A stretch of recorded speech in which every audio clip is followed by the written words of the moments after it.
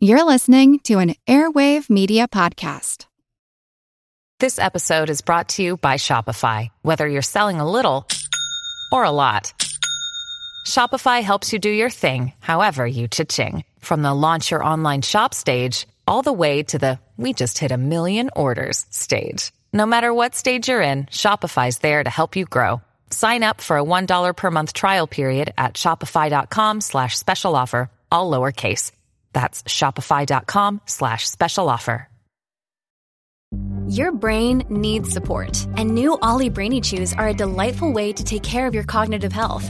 Made with scientifically backed ingredients like Thai ginger, L-theanine, and caffeine, Brainy Chews support healthy brain function and help you find your focus, stay chill, or get energized. Be kind to your mind and get these nootropic chews at ollie.com. That's OLLY.com. These statements have not been evaluated by the Food and Drug Administration. This product is not intended to diagnose, treat, cure, or prevent any disease. Welcome to Monster Talk, the science show about monsters. I'm Blake Smith, and together with Ben Radford and Dr. Karen Stolzno, each week we talk about monsters, the evidence for them, the science behind them, and their impact on society. This week we have an interview with author Stephen Asma about his new book titled On Monsters. If you love monsters and are interested in their impact on Western culture, you'll enjoy this book. It has great illustrations and lots of interesting details. You'll learn more about it in our interview. Links to the book will be in the show notes. Let's get started. It's actually quite unlike anything we've ever seen before. A giant, hairy creature, part ape, part man. In Loch Ness, a 24-mile-long bottomless lake in the Highlands of Scotland. It's a creature known as the Loch Ness Monster.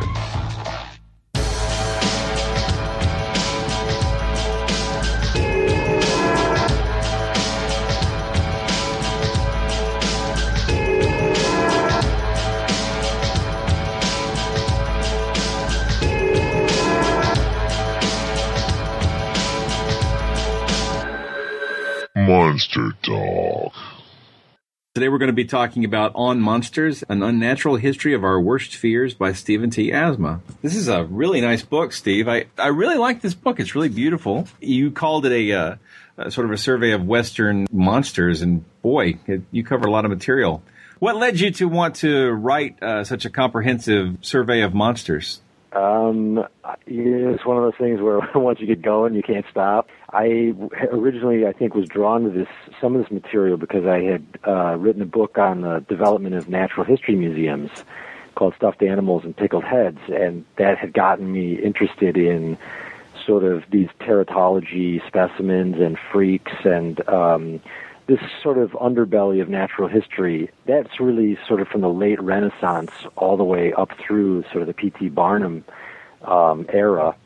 And then I realized that, because I have sort of training in philosophy, I thought, Aristotle has things to say about monsters too. And then there's all this sort of medieval stuff on demons. And somehow one thing led to another. I thought there's kind of a series of threads that I could trace from the ancient world all the way up to the present, and that's basically how it got going. And your background is in philosophy, right? Yeah, that's my training. It's it's one of those things where if you go to a carnival and go see the freak shows and the pickled punks and all those sorts of things, the babies in the jars, you don't necessarily think of that as necessarily being in the realm of philosophy. But of course, in many ways it is, because, the question becomes, what is a monster and why are we attracted to them? And I'll just reinforce what Blake said. I mean, as someone who has had a similar interest in freaks and monsters and things that go bump in the night and scare us, this is one of the best books on the subject I've read, and I have a shelf of them. So this is very good work here. Oh, I appreciate that. Thank you very much. And I think Oxford did a good job with the design work too. Today in publishing, people are looking to cut corners, but they really, I think, crafted the book. They even created new fonts to have little monsters in the letters on some of the chapters. Yeah, I saw that. So they really did a nice job. You did some of the illustrations yourself. I started out as a illustrator and a painter when I was in college, and so I've always continued to do drawings. And one of the things about the history of monsters is that some of it is in the texts, either in story or in the theological writings of Augustine or what have you, but some of it really comes out of the pictorial traditions. So artists have for a long time been imagining and reimagining monsters. And so as somebody who draws, I thought, this is sort of a great opportunity for me to get to draw some of these things too. So that was a lot of fun. The artwork's beautiful. Yeah, I mean, you did really great illustrations and in a lot of different styles. So some of the stuff looked like kind of pseudo woodcut, and some of it looked like really nice, careful graph illustrations. So and some of the stuff, for example, you drew the golem, and that reminded me immediately of Dungeons and Dragons monster manual that I used to play with. I'm like, hey, he did the art for D&D. That was awesome. So.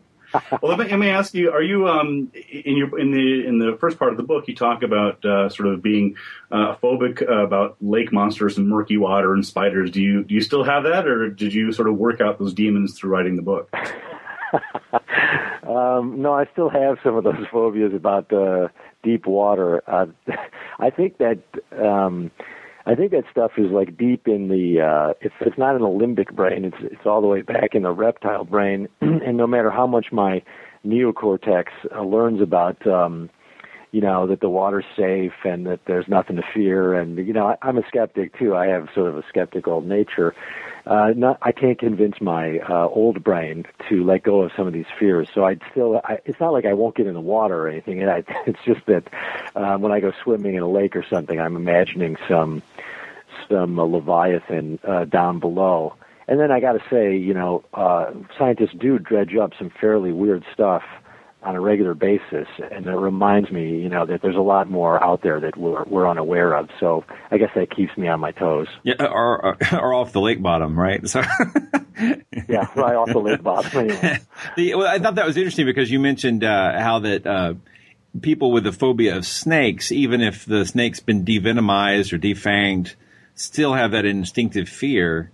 And I mean, your book's not exactly on fear; it's on monsters. But fear and monsters go hand in hand, I guess. I suppose there's kind of a literature coming out of evolutionary psychology that says that some of these phobias might be hardwired in the brain, like a module of some sort, where even if you do show somebody, we've removed the venom, or this is not a poisonous spider or whatever, still the fear is quite intense. And so some of these folks in the evolutionary psychology tradition think, well, there's a good reason why that fear would be there, because, of course, it behooved our ancestors to stay away from these things so you could pass on your gene line. And so this somehow got built up. Now, I'm not sure that's true, but I do think there's something to it. There's an interesting study that I think, I'm trying to remember, I think it was Tim Flannery. I mentioned in the book, Tim Flannery, I think is his name. He was looking, why is spider phobia so universal? Because it seems to cross a lot of, cultural barriers. And the argument is that, well, there should be some kind of spider perhaps in our African prehistory that perhaps may have been the prototype for this fear. And it turns out there are spiders that are extremely dangerous to babies in the sort of Serengeti and Savannah region. The argument is that they were always there, and that they could have been the selective pressure for sort of this kind of phobia module in the brain. So that's one theory. That's hard to falsify, but it does make sense. Yeah. I mean, you look at I think I was reading recently about tobacco plants, or it might have been cotton, but I think it was tobacco, where you can look and see that it can, based on an insect response, it can generate different chemical scents to attract predators for whatever is preying on it, right? And so it's easy to say, well, right, okay, if it can generate 6 or 7 chemicals or 5 chemicals, but it only has 3 predators, then there's probably 2 missing, 2 that have been extinct for some reason. But going for fears, it's harder to figure out what that seems like it's not necessarily a defensive mechanism, but it seems like it's an important thing to have for safety's sake. But it really, falsifying Evo Psych is really difficult. But it certainly is fascinating. I agree. Yeah.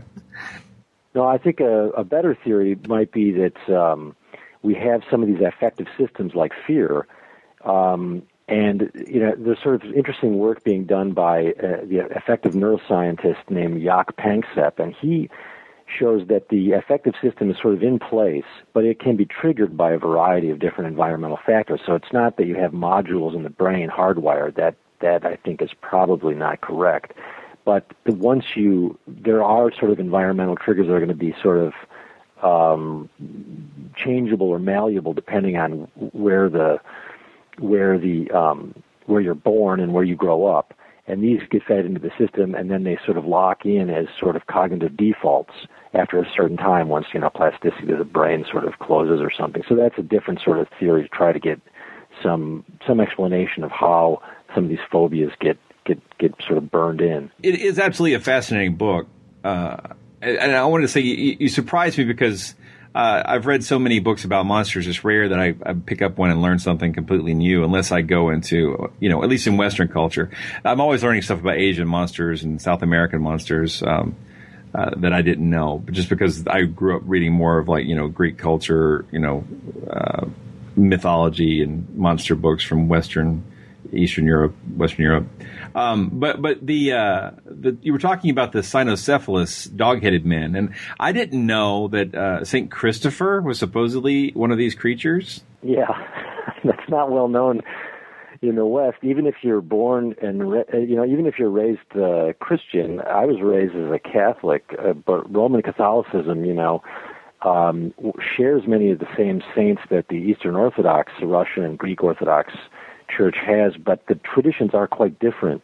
And in the Eastern Church, St. Christopher is a cynocephalus, and this is the dog-headed creatures that were believed to roam about either in sort of Lower Egypt, North Africa. Sometimes they were attributed to India, but they were like men in every other way except they had dogs' heads and they couldn't speak. They would just bark at each other, and there's references to them all the way back in the ancient Greek Ctesias, and then up through the Romans, Pliny, and then into the medieval era. They were fascinated by it. So there's some passage apparently where Christopher, who I think they suggest was from this land of the dog heads, and it sort of gets translated as, that he's a cynocephalus. So there's a pictorial tradition where he's actually represented as this dog-headed creature, and he converts to Christianity, and then the Holy Spirit gives him the power of human speech, and then but with this human speech he's able to go out and convert others, and he sort of has superpowers and all the rest of it too. So he would go out and convert others because of his miracle and because he's got the dog head. Right. Huh. Yeah. Would he, before he converted them, would he sniff their butts? I would assume so. It's entirely possible. It's a good sign of being a barbarian. Yeah, you mentioned the Hunterian Museum and its collection of deformed babies, and as you noted in the book, I mean, there are a couple other museums. I think that the Mutter Museum is probably the best known around here. What do you think that draws people to such things? Yeah, there is this, there's this interesting continuity between like the unfortunate, developmental cases where you have like conjoined twins and these teratology cases, and the chimeras of the ancient Greek tradition, for example, like where you're, like you said, it's like a mix of, well, it's human but not quite human, or it's some combination of a human and another kind of creature. And I don't know, there's a philosopher, Noel Carroll, who argues that there's something attractive about cognitive mismatch like this, that the world is ordinarily organized for us, in terms of these categories. You're human or you're not human.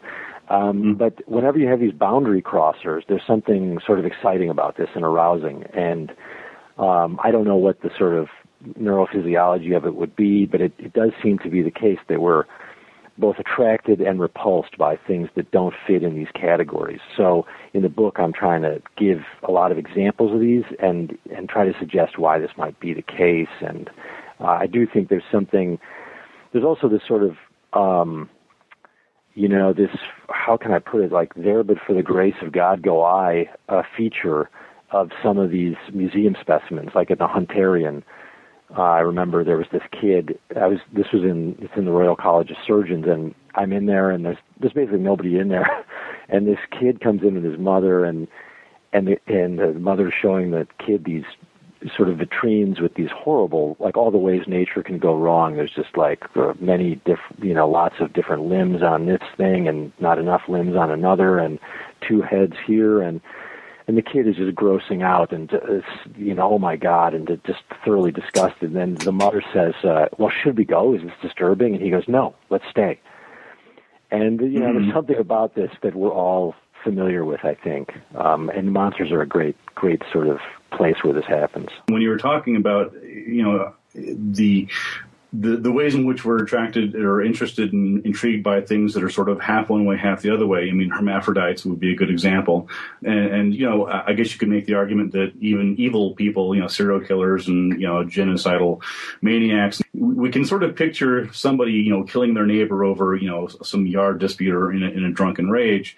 And we can certainly picture someone not doing that because that's our everyday life. But then when you have this sort of extreme, like, well, they're taking it far and above, and that sort of holds a certain fascination for people. I think that's right. Yeah, monsters. I try to look at what are some of the universals about monsters, because there's a lot of sort of particular differences. But one of the universals is the one you just hit on, I think, which is that they really do violate our normal rational processing of what's happening. And in the old days, the monsters were sort of natural history kinds of creatures that one presumed to live elsewhere. And then there was this sort of metaphysical, spiritual monsters of the medieval period. But today we have these moral monsters, people like Jeffrey Dahmer, serial killers, and the mind reels at this stuff because it's so far off the moral map of what we understand to motivate human action. And so we use this term monster, I think, still in an intelligent way to sort of demarcate these people who are off this map. And I think that's we see that as a continuing thread from the ancient world all the way to the present. You had talked about the ideas that monsters can be created in the womb, like if a pregnant woman had a traumatic experience, that could be passed on. And I think I remember when I watched the Elephant Man. I don't remember if it was actually in the fictionalized version or if it was in like one of the documentaries that the Barkers were saying that the mom had been frightened by an elephant and that had passed on the elephantine features to John Merrick. And I was thinking about a lot of that perception of how monsters were formed in the womb has changed since Darwin, and you actually touched on that. Would you like to talk a little bit about how Darwin changed the perception of monstrous births? Yeah, that's an interesting sort of thread in the book that I think is not well understood. Even like when people talk about monsters, like everybody knows the sort of revolution Darwin had on all the facets of biology and even into the humanities. But what's interesting is that before he developed natural selection as the mechanism, he actually entertained the idea of monstrous births as a kind of launching pad for new species. And this was sort of, I think this was suggested to him by Richard Owen, who was a friend of his back in the 40s. They had a falling out afterwards because Owen couldn't really accept the notions of evolution that Darwin eventually came to. But in those early days, it was Darwin's actually, when he got back from Galapagos and he had this collection, he went to Owen, and Owen was great at describing specimens and categorizing them, and so he helped Darwin go through some of the actual specimens that he had brought back from the Beagle. And it was during this time that they spent time in the Hunterian Museum, which Owen was the curator of. And the Hunterian Museum is John Hunter's museum. It goes back to sort of the previous generation. But it was filled with these sort of monstrous specimens. And so what we know from the notebooks of Darwin from the 1830s and 40s, the M&M notebooks in particular, he's basically trying to work out the theory before he's read Thomas Malthus and he knows about, develops natural selection. He says, well, maybe it's the case that, these monsters are the starting place for new species. And then he goes through and he considers this, and then he gives arguments against it, and eventually he throws this out, and he says, no, it can't be this way, because, he interviews lots of animal breeders, and he discovers that in almost all these cases, it's usually deleterious. It's usually the case that the creatures basically die off, or they're sterile. They don't sort of have good reproductive potential. So he throws that over for a more gradualist notion of change, and then he hits on the natural selection theory. So this is sort of an exciting place. But one of the things that's sort of interesting for monster studies is that sort of prior to Darwin, the idea of monsters, was deviation from the norm. But after Darwin, he even says at one point, we're all a little bit monstrous, because deviation from the norm is how nature works. That's basically variation, and all of us are deviations. So that's sort of an exciting change. Yeah. That's an interesting way to put that. I hadn't thought about that. Let me get back to some of the exhibits. One exhibit that I've seen a couple times, and it's actually came to my local city, is the Bodies exhibit, the plastination. Would you include the Bodies exhibit as depicting monsters? I mean, to many people, the exhibit of, the insides of people, the figures with where you see the muscles and skin and bones, is unnerving or distasteful or terrifying or immoral in some cases. Yet it's bizarre because, of course, that's what's inside all of us. I mean, what could be more natural than our bodies? How do you see that? Yeah, that's a good example. I think it does have. I've seen that show. I guess it's coming in different permutations to different cities, but I've seen the version of it that came through Chicago, and I think it does have a lot of the same features as you hit on. There's something disgusting about it, and also intriguing and exciting, and it's possibly even more disturbing because it's not some other sort of thing. It's not some bizarre creature. It's actually us, and it brings in one of the features I think that I talk about in the book, Freud's notion of the uncanny. I'm not really a Freudian per se, but he hit on something sort of psychologically interesting, which is this phenomenon of the uncanny. And he says, it's one thing to be afraid of something. It's another thing to sort of have angst or, existential dread. But there's a unique sort of psychological phenomenon when something reminds you of something familiar, but at the same time something foreign and sort of that you're unaccustomed to. And there's this simultaneous experience that you get that's sort of unlike any other. And I think you find this in those plastination sorts of exhibits where this is a human being, but my God, look at it, the skin's been peeled off it. It's just this it's just the meat, so to speak, of of who we are, and yet it's us. In some cases, I think the guy actually blew up the bodies and made them bigger than they normally were by sort of infusing them with more of this fluid. So there's something like familiar and incredibly unfamiliar at the same time. I know a lot of gamers have noticed this phenomenon of the uncanny too in gaming, because they talk about when you have a sort of an avatar of some kind that's really animal looking or really bizarre looking, you relate to it in one way. But as it gets closer and closer to the human form, then you get into this uncanny region where the thing, like some of this bad CGI from 10 years ago, you can see it looks like humans, but not quite in the eyes. It looks it's sort of off, and it gives you this unsettling feeling. And I think there's a long tradition in the monster stories and in the monster images that plays on this uncanny psychological phenomenon. Something from earlier in the book. Again, I've read a lot of books about monsters, but I found a lot of new and interesting things in here. And you talked about the Malleus Maleficarum, the Hammer of Witches book, which was used during the witch hunter trials in medieval times. But I had never heard. I usually hear about its contents, including how to torture witches and how to determine if someone's a witch. But what I had never heard before was you talked about how that the author, I think his name was Instatoris, said that there's sort of a theological question about how could demons and devils have power if God has the motive power of the universe. And he had come up with this methodology where he says that they can't break the rules of the universe, but they have really, really detailed knowledge of how things work and how to manipulate the rules and work within those rules. And I thought, well, wow, from a gaming perspective, that makes demons and devils and witches the ultimate rules lawyers, which just kind of amused me. But it was really, I'd never actually heard that part before. So, I had not heard that too, and then I basically went through the text really carefully and found all kinds of crazy stuff in there.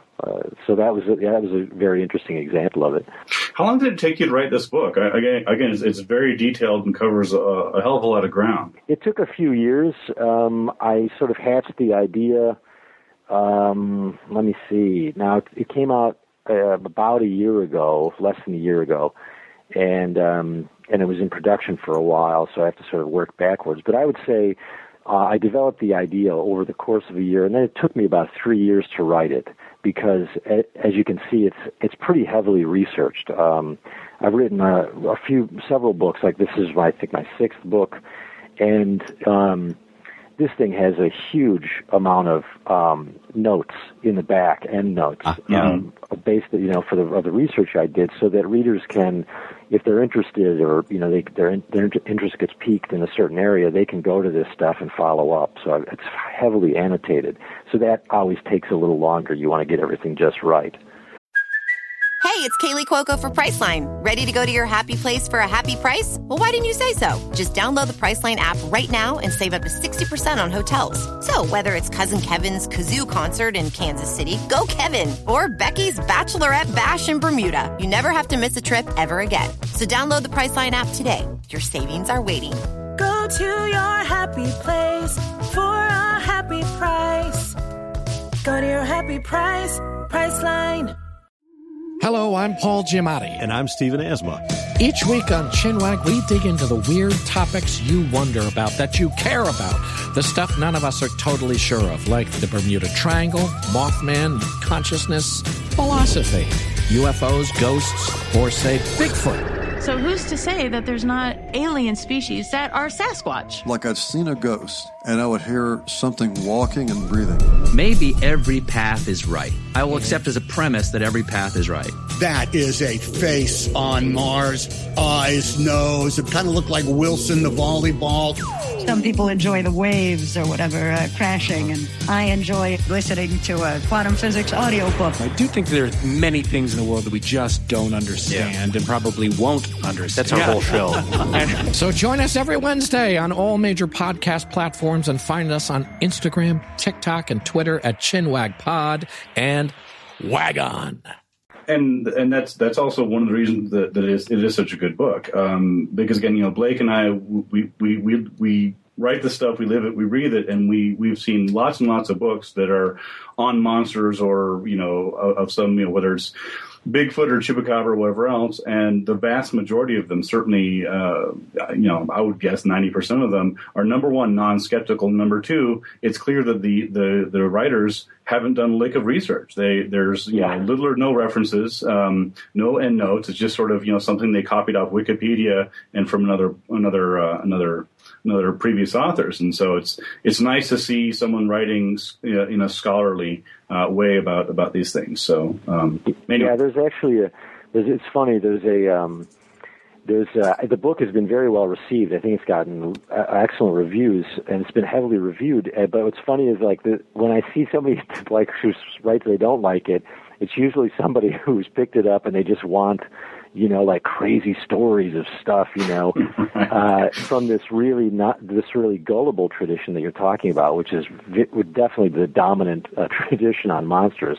There's maybe there's one other sort of academic and more scholarly approach to monsters, but it's heavily influenced by sort of postmodern deconstruction literary theory. And that stuff is also, I had to plow through a lot of that stuff too in order to write, an informed book, but that stuff is pretty tedious. I was going to say, first of all, we'll have a link to your book in our show notes so that people can buy a copy if they want to. Early in the book, you talk about an instance when Alexander the Great came up on a castle and had to do battle with a bunch of monsters. And this was kind of it seems like a very, almost mythological tale about Alexander in India. But at the same time, those kind of stories were coming out of the Middle East and into Europe and being accepted as true, right? Later on, we get stories like Frankenstein and Dracula, which are clearly fiction, but draw on that tradition of monster lore. Where do you think that sort of breakdown happens? I mean, where is it that people start to become a little bit more skeptical about monsters and not necessarily treating them as real? In history, where does that happen? Yeah, that's a good question. The way this is ordinarily sort of cashed out is that you basically have the Dark Ages of the medieval period, then the rebirth of ancient Greek rationalism in the Renaissance, and then quickly after you get the scientific revolution, and the sort of skeptical method gets, and the empirical method gets underway and sort of clears house from a lot of superstition. And when I did this research, so I found that it was way more complicated than that. And the skeptical moments really come and go. They really vacillate with gullibility. So you look at these periods, even in the ancient Greek world, I describe, the attitudes towards hermaphrodites, or because there were some very crazy supernatural sort of beliefs about hermaphrodites. And even in Roman law, it was thought that if you found one, you'd better drown it right away because it was a sign of, it was an omen of really bad stuff, and you got to get it out of the city. And this would sort of, and then rationalists would come in and hold the day for maybe a couple of centuries even, and then it would swing back again. And so you see, for example, even in Aristotle's day, if we go back even further, Aristotle was incredibly skeptical and a rationalist about the sciences and about nature, but he couldn't help, the world was a bigger place then, and so stories coming in of creatures, if they seemed, like they were corroborated a couple of times by travelers, well, it seemed like it was something that could be out there. And so the story of skepticism, is complicated, and it's not this sort of slow crescendo. I refer to this case in the book about, cryptozoology. I think there's a lot of crazy stuff in cryptozoology. I also think, if you go back in history to even like Thomas Jefferson, who was very interested in the natural world and considered himself a kind of scientist, you can see where the world was a much bigger place then. When he sent Lewis and Clark west, he actually said, hey, keep your eye out for some of this amazing stuff that could be out there alive. And he's referring to the fossil finds. The fossil finds that are coming out of the Paris Basin are just these giant creatures, and then the Megatheria. He himself was sort of instrumental in discovering and describing the Great Claw, which turned out to be a giant sloth. And he thought, this stuff must be alive out there somewhere because nature is really big and unexplored. And so you got to give it to him that he, it sounds to us gullible from our point of view, but from his point of view, it was a fairly reasonable thing to think. So that dynamic is fairly interesting over history. In your book, you depict many monsters as evil and bad. In fact, that's sort of one of the unnatural history of our worst fears. But in fact, many monsters such as Bigfoot and lake monsters like Nessie and Champ are seen by many people, especially people who eyewitnesses and people who support them and believe in them, as benign, wisdom-bearing creatures connected to nature. In many cases, if you ask people what is Champ like or Ogopogo like, it's considered this sort of cute, fluffy. They have dolls depicting them, and you go to Loch Ness, and they have plush animals. So these are not scary, terrifying, evil, bad creatures. How does that fit into your thesis?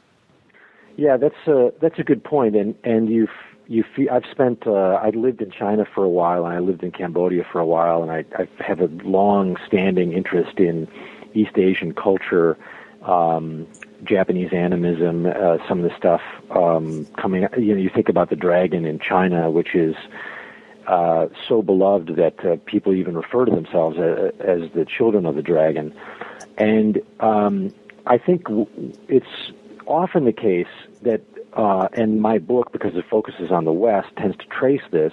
It's often the case that monsters are these horrible, creatures that instill fear and represent, our vulnerabilities. But there is, as you were suggesting, this whole other tradition of the monstrous, which is just what I would call creatures of wonder. They basically they defy the categories and our ordinary classifications for things, and they simply appeal to us as curious, as curious beings. Like we are, I think, epistemologically driven to know and to try to answer mysteries. And so some creatures come along and they sort of embody some of this mystery and wonder, and that's something that I think you can see in some of these other creatures.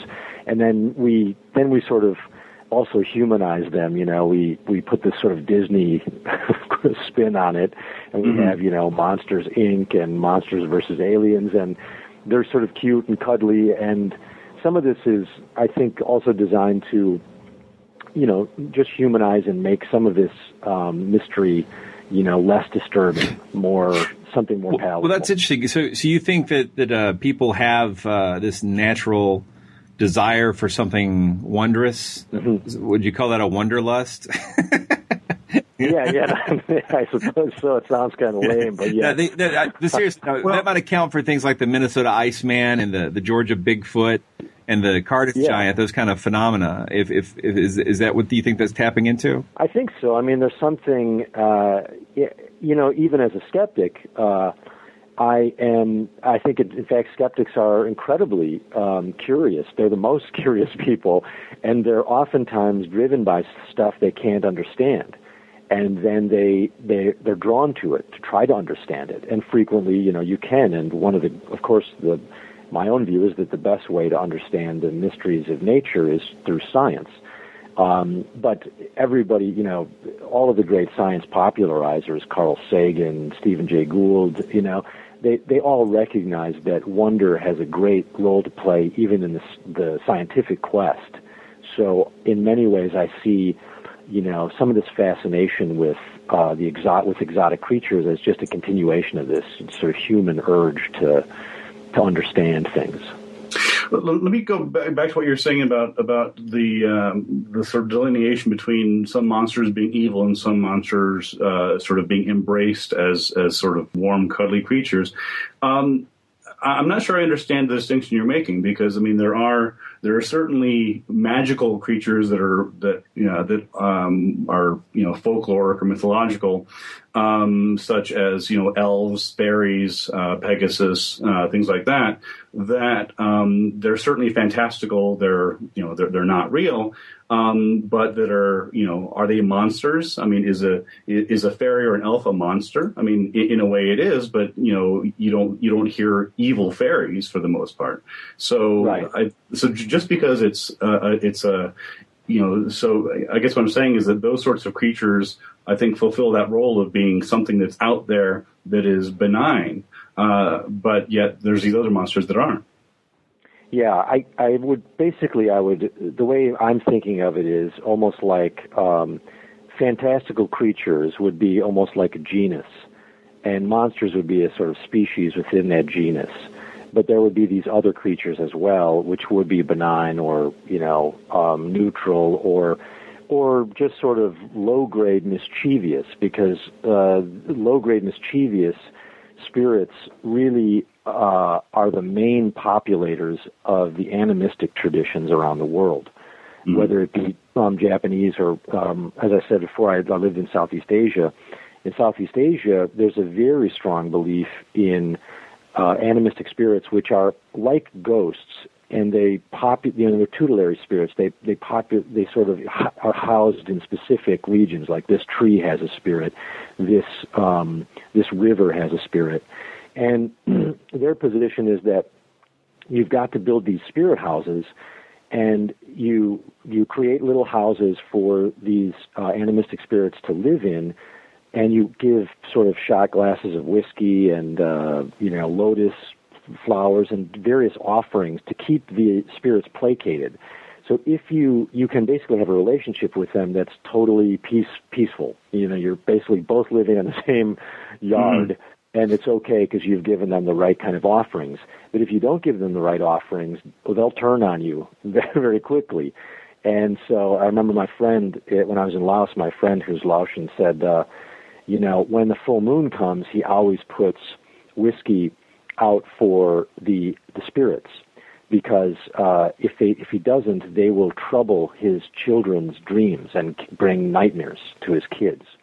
So a lot of these creatures are really, I think, they can be benign, and you can have a warm and fuzzy relationship with them. But if you don't treat them right, they'll turn on you. And so that's the sort of, I guess, that's the sort of domain of beings that we're talking about. Some of the more nefarious ones I sort of bracket out and say, these are just evil creatures and they have a tradition, a monster tradition. Some of them, I think, are sort of on the fence and go both ways. It's interesting that you bring up the whole idea of sort of leaving sacrifices for monsters, because I found that in some of my research, particularly the lake monster Ogopogo in British Columbia. There was a tradition where the Native Americans there, Indians, the First Nations groups would actually, when they were crossing this one part of the lake, they would sometimes make sacrifices. They would kill a dog, or they would leave food or something, and they would drop it into the water to allow safe passage. And it sounds like very much in that same tradition. Yeah, that's interesting. I wasn't aware of that tradition, but you can see how that goes all the way back. The idea that we're living in a world that's populated by some creatures that we can't sort of negotiate with normally, with speech and so forth, and that these are powerful. You can see that whole tradition of devotion and ritual is sort of designed to appease them. And so that brings an interesting question about the relationship between the gods and the monsters. That was going to be my next question. How do you delineate between gods and monsters if they all require sacrifices? It's a good point. I mean, in the early days, it really was in the polytheistic days, you had really two sides. You had the good and the bad. You had the gods on the good side, generally speaking. Although they weren't all good. They were quite they were morally repugnant too. But then you had the monsters, and I guess what happens in the West is that slowly polytheism evolves into monotheism, and so you build in, okay, your God can do this and your God can do that, but hey, my God, Yahweh, he can do all that stuff. And slowly you start building up a monotheistic God that has all of the powers that were distributed over the polytheistic gods. And then you have this whole new problem, which is this problem of evil. And in the book I talk about the problem of monsters, which is before you had the monotheistic God who's all-powerful, all-knowing, and all-good, you could sort of explain evil and monsters. But afterwards, you've got this additional problem, which is why does God let monsters exist? Why does he let demons torture people? And what's the point of this? Because he clearly knows about it. He knows everything. He's clearly powerful enough to stop it. He's all-powerful. And he's supposed to be all good, so why does he let this happen? So monsters become this new theological problem once you get monotheism going. And so I try to trace how that gets worked out in the book. Another thing you talk about, or I think you give a lot of power to, is the role of Frankenstein in the change of how monsters are portrayed in Western culture. How important was Frankenstein as far as changing the cultural perception of monsters? Yeah, I think Shelley's book, it's interesting that in its original formulation, it didn't have quite the same kind of critique of the sciences that I think the later versions have.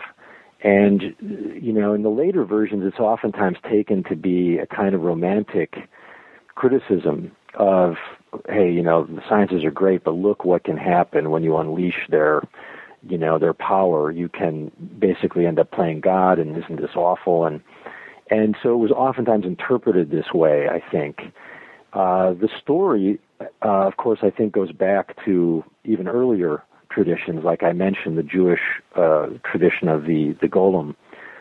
Here you have a giant that the rabbi in Prague creates in order to protect the Jewish ghettos in Prague against pogroms and aggressors. But the giant basically can't quite be controlled. So when you wind up something this powerful, do you have control over it? And I think that message, both you can see it in the Golem story and you can see it in the Frankenstein story, has, I think, stayed with us because of the incredible advances of science and technology. I mean, the fact that we today can now get into the genome and do manipulations that, hitherto were unimaginable has kept this Frankenstein fear alive and well. This sort of, are we playing God? Are we messing with nature in a way that's going to come back in unforeseen consequences? And so I think in a way, Frankenstein just crystallizes all of those anxieties about human knowledge and science. And you see it comes up again. You'll just see somebody will talk about stem cell research, and then somebody perhaps on the religious side of things will scream Frankenstein syndrome or something. And so I think it has shaped the way we think about science today. In your book, you cover a lot of the history of it, and of course, that's one of the benefits is understanding the history of it, so you can understand the present context to it. But what's your take on the modern monster search? What's your take on the people who go out there, the groups that are out there looking for Bigfoot and chupacabras and Nessie and stuff? Do you think that that's all a fool's errand, or do you think there's merit to it, or what do you think about that? It's a good question. You sort of have to, it's almost hard to describe this kind of search, in the right way, because as soon as you start sort of using terms like Bigfoot, I think the skeptic in me wants to go, whoa, okay, this is a lot more wishful thinking and so forth. But if we sort of, let's say we neutralize this kind of a search from these sort of really loaded terms like Bigfoot and Chupacabra, and we instead ask ourselves, are there populations of creatures that could be big enough to be breeding and reproducing, and could they in fact have hitherto been undiscovered, and are they perhaps in some very dense wooded regions, or are they in some areas where human beings just haven't made, much of a entry into? There, I think, totally, I'm all thumbs up. It seems to me that it would be unscientific to rule out that kind of pursuit sort of beforehand. It's an empirical question. So, and the fact that, as I said, we keep finding stuff in the oceans, that's where I think the really crazy stuff is going to continue to be found, is an indicator that, we don't have a good handle on all of the fauna, that the planet has. And so I think we are going to continue to be surprised. It just so happens that some of the people who go looking for this stuff tend to be kooky and tend to give this kind of search a bad name, but that's just my personal view. One of the other things you talk about in the book is about racism and xenophobia, and in their role in monsterizing or demonizing sort of what people call the other, right? So how do you think the psychological construct of a monster affects human interaction when we can do this to our opponents, where we can turn them into demons or monsters?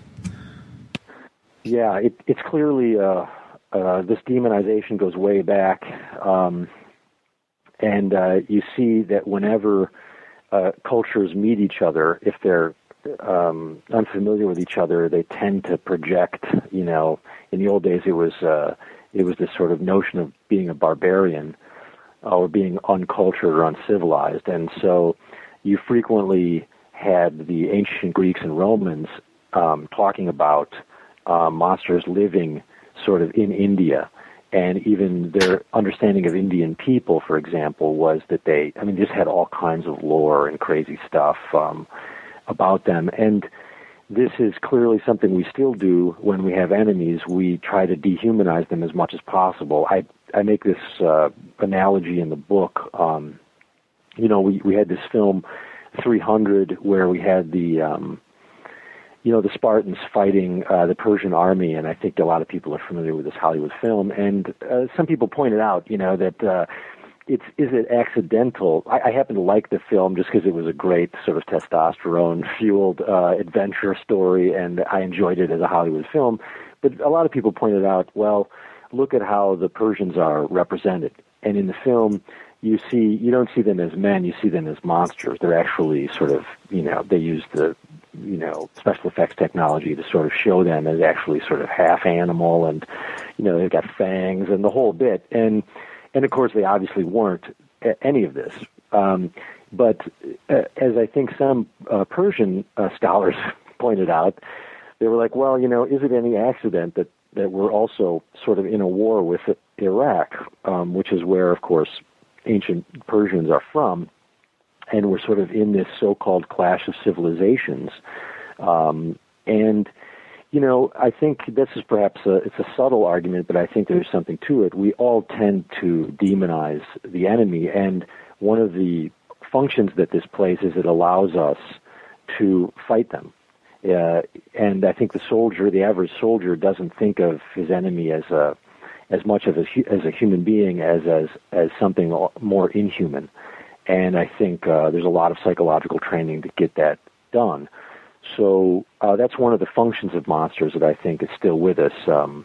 You basically want to dehumanize the enemy in order to eliminate them.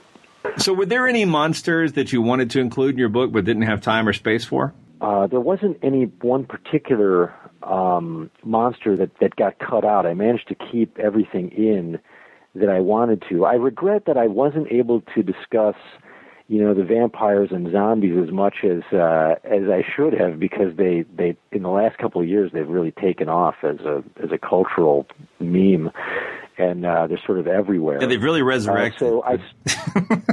Yeah, that's right. I mean, I wish I would have had more on that. And I think people, why is it? I guess I would have loved to sort of muse more on why it is that those are so fascinating for people. Okay. Well, let me wrap up with a question that we ask all our guests, which is, what is your favorite monster? What is my favorite monster? God, this is, I gotta say, I don't know why, but it's got to be the Wolfman. And I think it's strictly because when I was a kid, it was my first big exposure. My dad and I would watch Creature Features, and they had the Lon Chaney Jr. version of the Wolfman, and I got to say, it just got into my spine, and for whatever reason, it continues to be a great monster for me, the Wolfman. It's a classic. I just watched. I watched it with my daughters the other day. I'm trying to introduce them to the old black and white movies, and they call them gray. I never really thought about it. They're not really black and white. They call them gray. They're gray movies. They really. I actually let them watch the Hammer version, but I had to kind of edit it a little bit. It was a little bit too bloody. Oh yeah. Those are bloody. Yeah, they're quite bloody, but they loved the monster itself, but the Lon Chaney is just a classic. It's a classic. I never could quite get. I never got excited about vampires for some reason, the Dracula and so forth. I liked the more animalistic creatures for some reason. Yeah, in the vampire movies I've enjoyed, I think I like the ones where the vampire is more of a monster and less human. Maybe they're tragic in the sense that they can't control their hunger. I thought Stephen King's Salem's Lot, how that the vampire there, he's bad, but he also, he seems to have some touch in his humanity, but he's also has an insatiable hunger. Well, anyway, it's cool. I like it when the vampire is really a monster, because frankly, if you make it too human, it's just a human, right? I mean, that's right. So it's just a superpowered human, and that's not really a monster, is it? There's got to be something frightening. So. Anyway, thank you so much for your time, and this was such an excellent book. Yeah, it was great talking to you. I appreciate you guys having me on. It was really is a really good interview. I enjoyed it. Thanks a lot. I look forward. What's coming up next? You working on anything else? I'm working on a book now for University of Chicago. A very different kind of book. It's a critique of, we have this tension between our desire to be fair to everybody, and also we have these sort of natural family nepotistic desires, and I'm trying to sort of do a philosophy book that looks at this tension. So very different. We'll bring you back for our other podcast, Family Talk. No. That'd be great. Monster Talk. Thanks for listening to another episode of Monster Talk. Today we interviewed author Stephen Asma on his new book, On Monsters. A link to his book will be in the show notes at monstertalk.org. Monster Talk is produced with the help of Skeptic Magazine. Your hosts are myself, Blake Smith, Ben Radford, managing editor of Skeptical Inquirer magazine, and Dr. Karen Stolzno, skeptical investigator and blogger. If you enjoy Monster Talk, please give us a review at iTunes. If you hate Monster Talk, be sure and visit our forums at www.skepticforum.com, where you can tell us how to make the show better. The views expressed on this program are not necessarily the views of Skeptic Society or Skeptic Magazine. Thanks for listening.